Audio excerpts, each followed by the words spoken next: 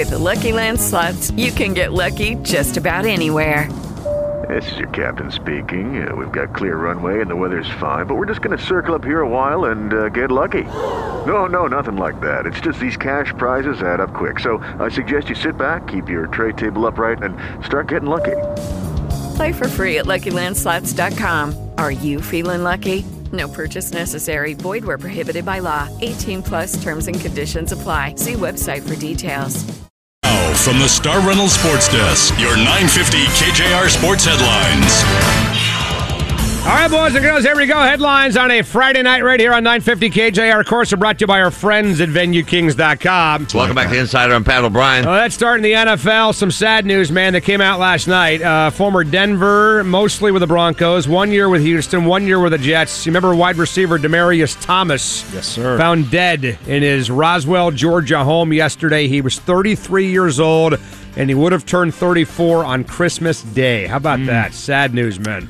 Jim Harbaugh went from the hot seat at the beginning of the year to the college football playoff at the end of the year, and today was named AP Coach of the Year. And the NCAA, maybe we get Hughes' take on this, they have banned the use of the fake slide just a week after Pitt quarterback Kenny Pickett used the play to score a touchdown in last week's ACC title. Well, they should have banned the thing. I thought it was banned already. It's banned in the NFL, by the way, but it should have been banned in college football. And by the way, Jim Harbaugh should have been Coach of the Year. This is the first time an unranked team has made the Final Four since the college football playoff began in 2014. All right, what else? Kraken 3-0 loss to Winnipeg last night. They host Columbus tomorrow at 7 o'clock, pregame 6:30, right here on 950 KJR. And the Bucks will face Buffalo on Sunday. Tampa activating Richard Sherman off the IR today. Notre Dame safety Kyle Hamilton, a projected top 10 pick, has declared for the NFL draft, and the Husky men's soccer team taking on Georgetown in a half an hour in the Final Four. And more college football news. Clemson offensive coordinator Tony Elliott is the new head coach of Virginia. That means that Dabo Swinney, in the span of a week, has lost his OC, his DC, and his AD.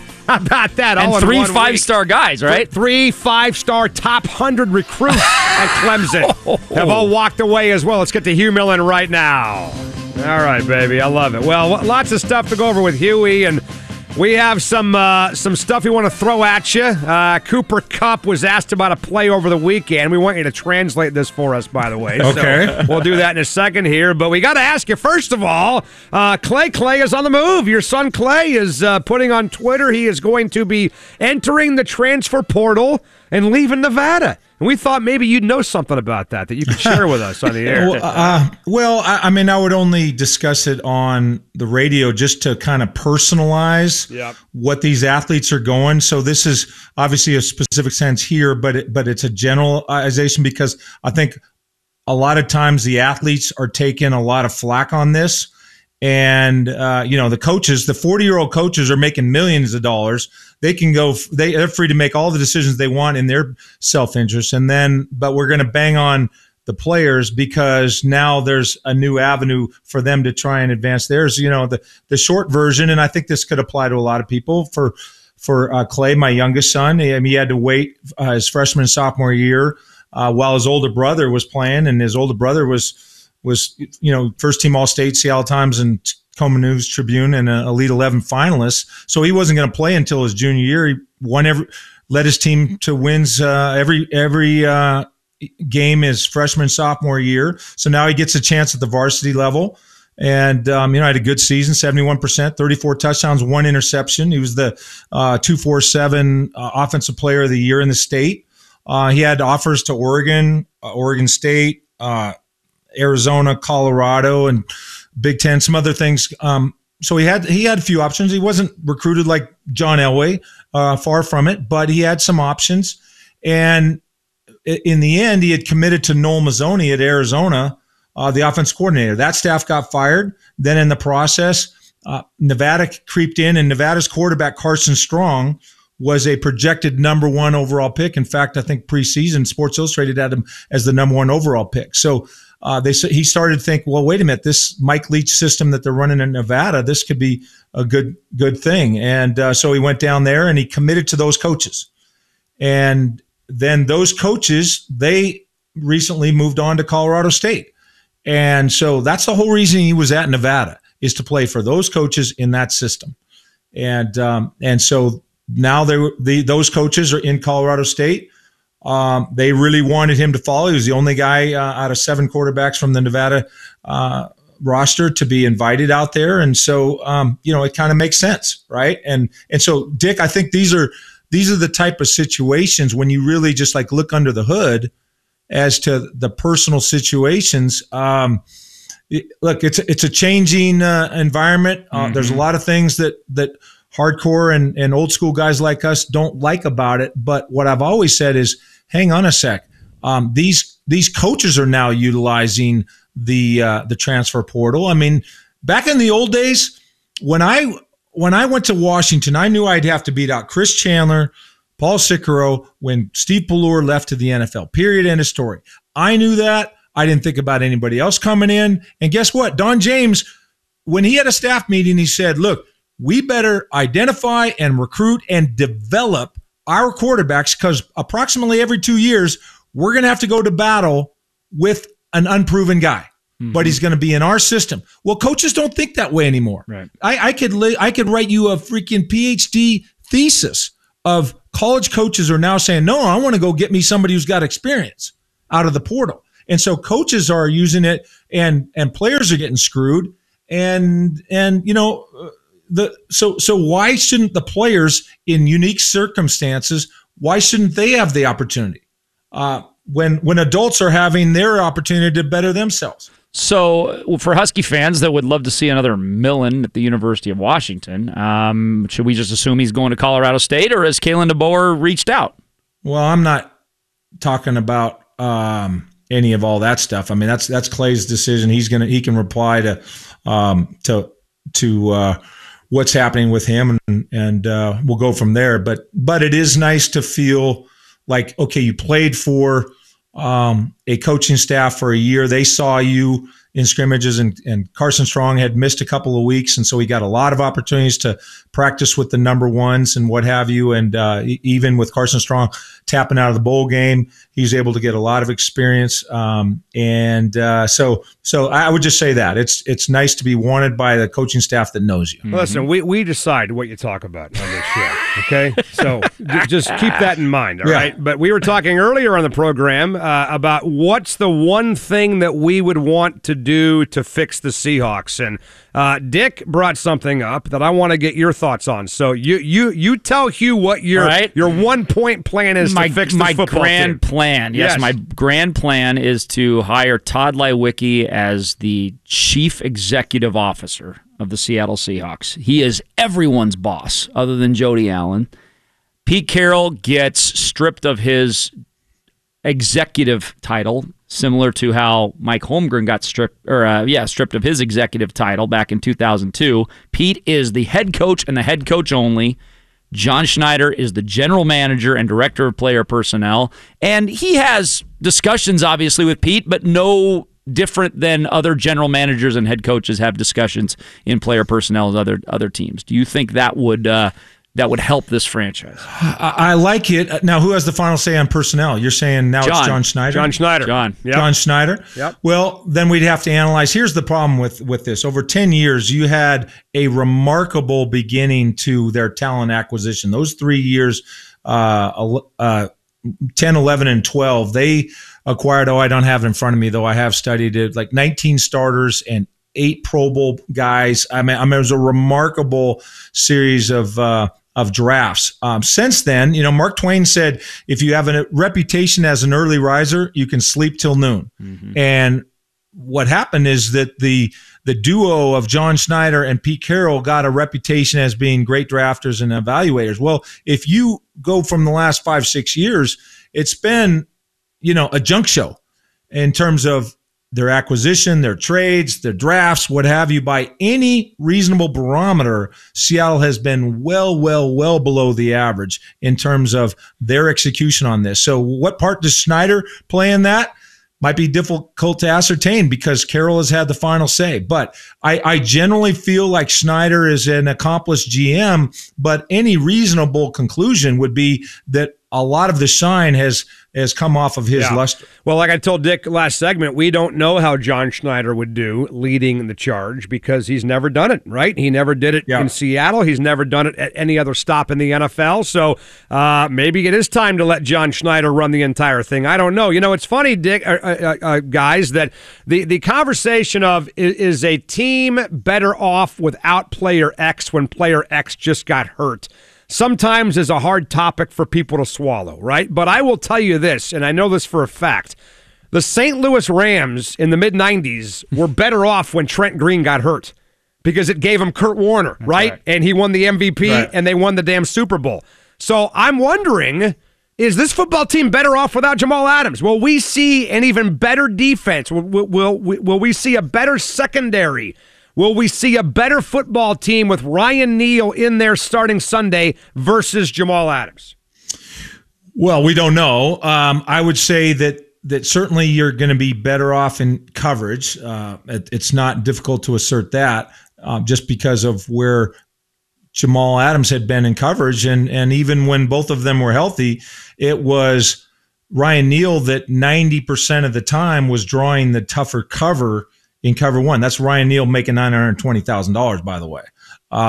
And so the other part of it would be the run support. Well, you know, I think from a tackling grade, I think PFF has Jamal Adams the 83rd ranked safety in the NFL currently. So I don't know that you're giving up a lot. Yeah, there's a handful of plays where you look at Jamal Adams and say, okay, that's a nice play. That's a physical play, what have you.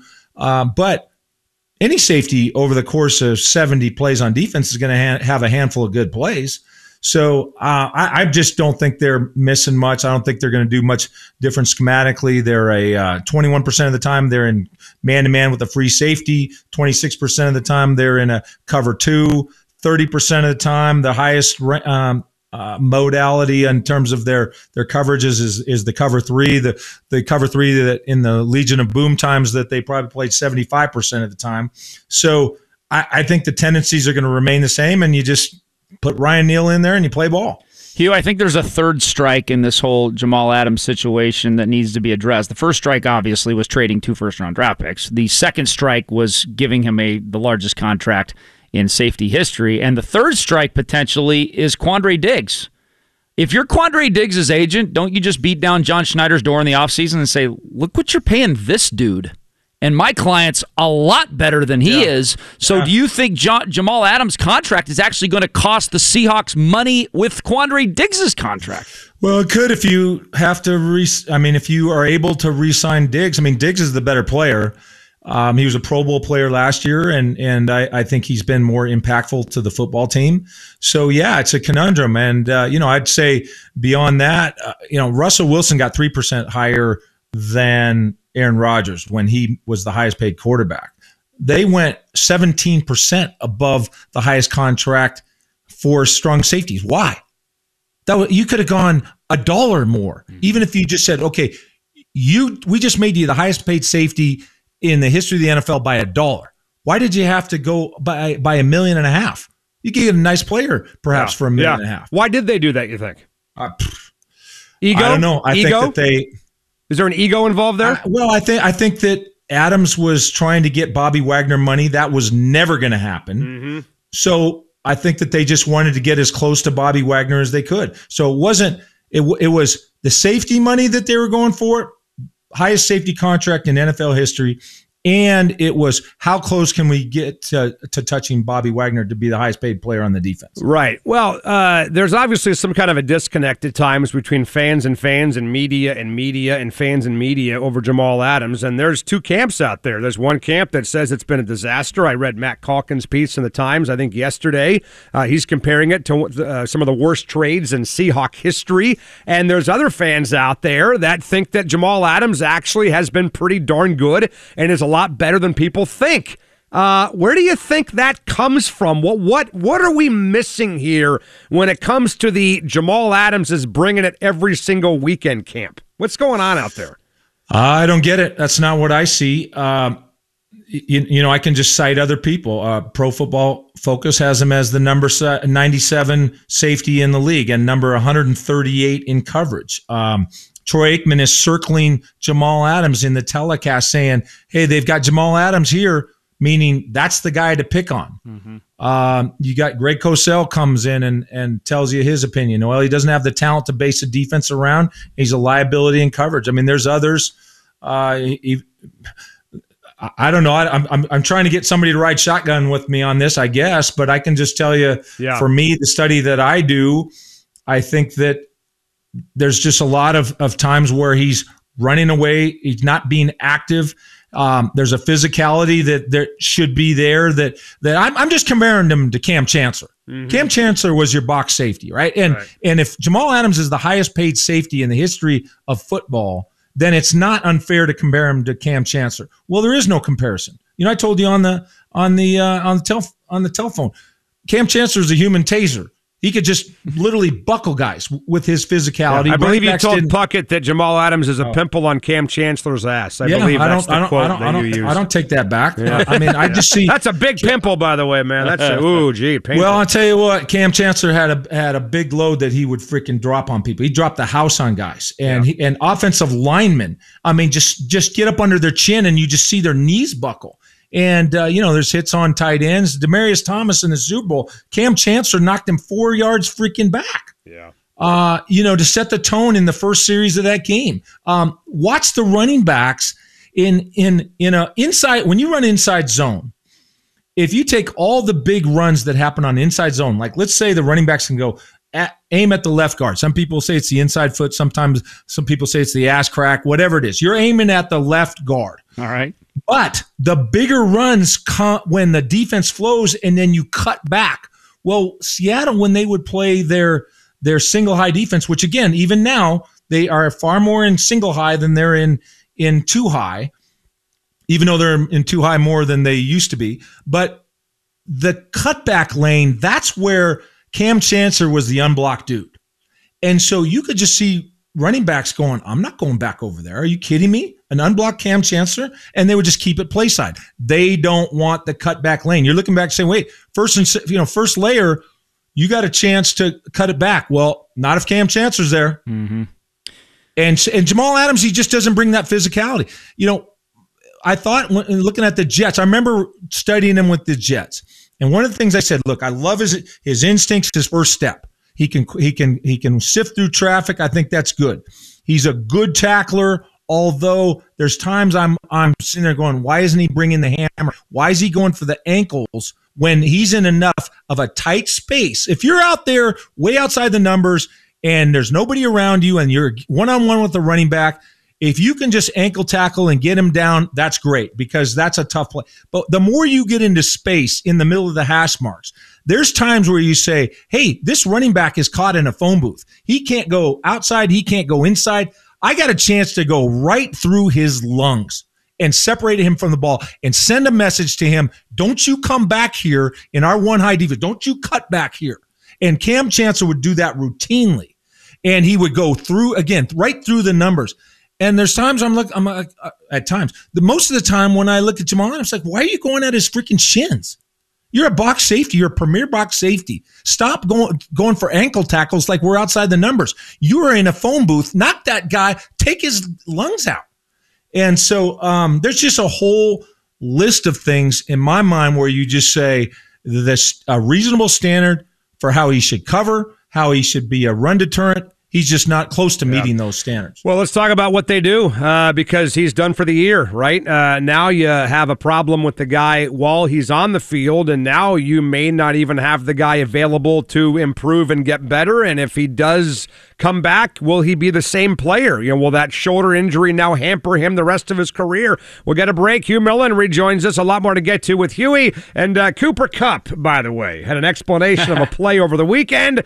And there's only one guy we know that can translate this. This is like going into a Chinese restaurant and getting a menu given to you, and it's in Chinese. We need Hugh to translate what the hell Cooper Kupp was talking about coming out of that game over the weekend. Next on 950 KJ. You'll love. Now back to Football Friday, powered by Bud Light, on your home for the Huskies and the 12th man, Seattle Sports Radio 950, KJR.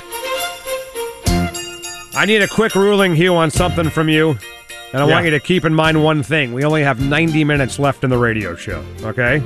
Yeah. So I need a 30-second answer. Jackson Felts believes it's too early to be listening to Christmas music. I say no. I say the day after Thanksgiving, you hit it and you hit it hard. He wants it to be maybe a couple of days. He said like a week, right? He said a week before Christmas, December the 18th. What about you? No. Yeah. No, you're clear after Thanksgiving. Yeah, I agree. But you got to let Thanksgiving breathe. No Christmas tree, no Christmas lights, no Christmas music. Yep. But the day after, you're all in. Boom! Turn the damn That's fair. Turn the damn switch and let's rock and roll. Well, I agree with that. Cooper Kupp. I don't know if you've heard this clip or not. This was after the Rams beat the Jaguars 37-7 on Sunday in L.A. Cooper had a 29-yard catch and run touchdown and was asked about it during a post-game interview with the NFL Network. And both Dick and I and Jackson heard this and said, we got to get Hugh Millen to explain what the hell he's talking about. So roll it. Go ahead. What did you see there? How were you able to use that to your advantage? Yeah, they set a little 3-deep fire zone, brought the nickel off the edge, safety dropped down. It didn't look like they were doing a replacement fire zone, so I knew at the back away we were going to get 3 pushing through. I had an opportunity to kind of run in there if I could beat my guy and just had to beat the safety to the end zone. Wow. What do you make of that, huh? Well, I tried. By the way, that's gonna excite you tremendously hearing something like that. Well, that's like Meg Ryan in the restaurant right there for you. Here's what I would say: if you go to Italy, there's a lot of 5-year-olds walking around speaking fluent Italian. Oh yeah, it's not hard. What he's saying is not hard. It's just you have to. If you haven't been exposed to Italian, you're not going to know what the hell that 5-year-old is saying, right? So, 3-deep fire zone. So, what that is where you're going to have a guy coming off the slot. The safety, you're going to be in a too high look, and the safety to that side is going to come down. All right. When he says there's not going to be an exchange, that means there's not going to be any defensive lineman or anybody who's dropping off. So you're going to have a 5-man rush. Then you're going to have, when he said the 3 is going to push, that's what he means by you're not going to have a replacement. When he says 3 is going to push, when you have 3 to a side, here's how the defense looks at it. There's 5 eligible receivers. We have 90 minutes left, by the way. When they're 3 deep, when you have a 3 deep, 3 under, 3 under is not enough to spot drop and play defense. You have to play man concepts within a zone. So the middle linebacker has to look and say, are they 3 receivers to the left or 3 receivers to the right? So I don't know if he was lined up on the right or the left, but the 3 receivers went away from him, meaning the middle linebacker had to go away from him, which means he was one-on-one on the with the safety that was coming down into what's called his curl flat zone. The Mike who has the hook zone, he has got to go to the 3 receiver side. And when he said the back is away, that means that the 3 receiver side, so he had to have been on the 2 receiver side, and the on the opposite side was the 3 receiver side. So we knew the Mike backer was going to push to that 3 receiver side, and he'd have a big gap. Yeah, they set a little 3-deep fire zone, brought the nickel off the edge, safety dropped down. That's beautiful. That's beautiful, Hugh. Well done. Well done, Hugh. Man. Well done. And you did it in 60 seconds. Not bad. Man. God. There's only one other thing I can do in 60 seconds. Yeah, keep that to yourself, by the way. Huey, I sent a poll out today. I'd love you to weigh in on this poll. Got an update there for us? I do have an update. I want to get Hugh's answer before I get the update on the poll, though. Very simple poll. Chip Kelly at Oregon would be good for UW, bad for UW. Oh, geez, I only get one? Yeah, there's no weasel option. It's either good for UW or bad for UW. I'm inclined to say good for UW because I don't think that Chip Kelly's as good a coach as Mario Cristobal anymore. I think Chip Kelly once was. I think that Chip Kelly was a guy that came in and he really was a running coach.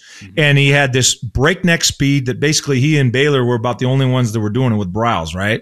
And then he had multiple formations and motions and what have you, but he only had about 4 running plays. And then the passing game off of that, there was such a threat from the quarterback and having to process so fast that guys were getting wide open. So he didn't have, other than Mariota, he didn't really have really accomplished quarterbacks. We had Thomas, Dennis Dixon, Darren Thomas. Yeah, they had guys there. Those guys didn't get a sniff in the league, right? Brady Leaf. Yeah. So other than Mariota, they haven't had an NFL type quarterback, but they got guys wide open because they put such a burden on you so fast. And of course, they had, in the Black Mamba and all these guys, they had great speed. Right. At the skill positions, but it was unique. It was a unique tempo. It was unique in terms of their marketing, putting guys on billboards. It was unique in the uniforms. And so they kind of created a sexy brand, but he's fallen off. Everybody's caught up to that. Yeah. People practice it. People have copied it. So unless he can remake himself and invent the new thing that's unique, I just think that Cristobal as a recruiter is probably more dangerous than Kelly would be on the whole. No, it's a good point. Hugh Millen with us. How about Jay Kaner, man? Jay Kaner announced yesterday, right? By the way, the fans agree with you. 65-35. There you go. Then, you know what? Hire the guy, for God's sakes. Bring him back. Jay Kaner announced yesterday he's staying at Fresno. He said he admitted his plan was to come back and go to Washington. And then the Bulldogs went and hired Jeff Tedford. So he stayed at Fresno State. How about that? Well, I thought he was coming to Washington based on everything, but Jeff Tedford was a mentor to DeBoer, and I don't know what kind of snafus he may have encountered with respects to his transfer. That may have been part of it, by the way, too. Yeah, go ahead. Yeah. I mean, there's no sense getting into the details of that because it depends on what his graduation status is and everything. So there'll be just conjecture on my part, but a little bit surprised. I mean, when he said he was leaving Fresno. I know they were hanging trader signs up around campus, and so hopefully from his perspective, he's going to be welcome back. But having Tedford there certainly was the best case scenario for Fresno State in order to recapture Jay Kaner. How much trouble is Kalen DeBoer in right now at quarterback? Because some people could say, well, you got your starter back. You've got a 5-star redshirt freshman back, you're not in trouble. And then other Husky fans might say, well, did you see that starter and did you see that 5-star freshman? So how much trouble is he in and what should he do?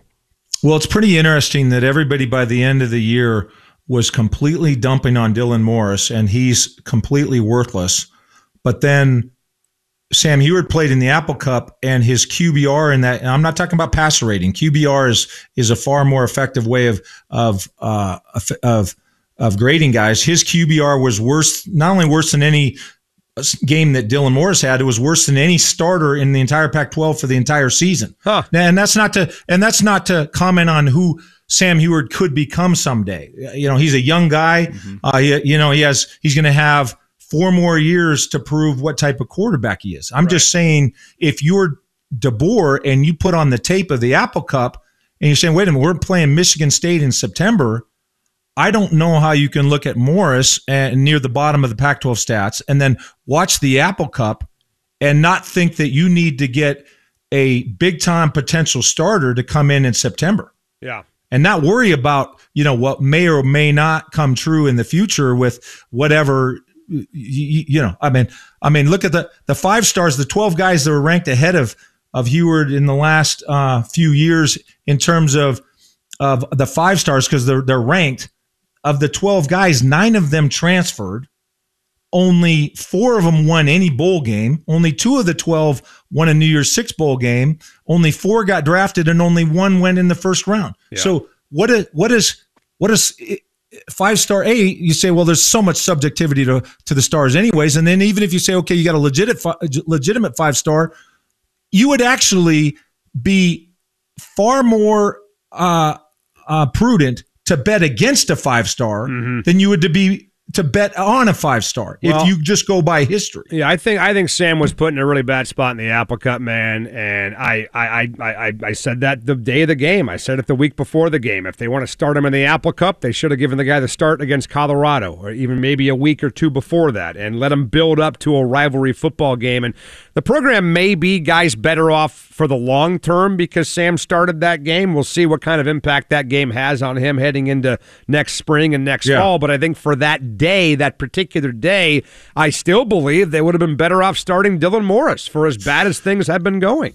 Well, there was some division on the football team. Some of the older guys, I'm not going to mention names, but some of the guys thought it was a big mistake. Right. You had. And again, as you said, that's not a commentary on Sammy's future. That's a commentary on where he was on that particular weekend. Well, that's a tough situation to throw him in. Well, you had brutal situation. You had two separate head coaches that had made the determination that Dylan was better than Sam. You had Jimmy Lake, and then you had Gregory. Now you say, well, wait a minute, how did Gregory make that declaration? Go back to the Arizona State game. Mm-hmm. Once you had played Heward for a single snap, then you might as well have let him play the whole snaps, right? But Heward had 5 snaps in that game. Yeah. Right? You follow me? So if Gregory thought, if he said, look, I'm going to preserve Sam Heward's redshirt year. Yeah. I get 2 games to play with him. I'm not going to play him on the road against Colorado. Yep. But I'm going to start him in the Apple Cup. But if he thought he was better than at Arizona State, why would he only have 5 pass attempts? The whole thing he could have had 25. Weird. I totally agree with you. Well, but it was very again, odd. Very weird. It's like Dylan sucks because of everything we saw, but then any mistakes we saw in the Apple Cup, well, that's all the coach's fault. Yeah. All right, listen, man, great stuff. Enjoy the weekend. Best of luck to Clay. Yeah. All right, and we'll talk next Friday, pal. Thanks, appreciate this, man. You bet. Hugh Millen with us. All right, we got a DPI. We got Stats Are for Losers coming next right here on 950 KJR. Stats Are for Lucky Land Casino, asking people, what's the weirdest place you've gotten lucky? Lucky? In line at the deli, I guess? Aha, in my dentist's office. More than once, actually. Do I have to say? Yes, you do. In the car before my kids' PTA meeting. Really? Yes. Excuse me, what's the weirdest place you've gotten lucky? I never win and tell. Well, there you have it. You can get lucky anywhere, playing at LuckyLandSlots.com. Play for free right now. Are you feeling lucky? No purchase necessary. Void where prohibited by law. 18+. Terms and conditions apply. See website for details.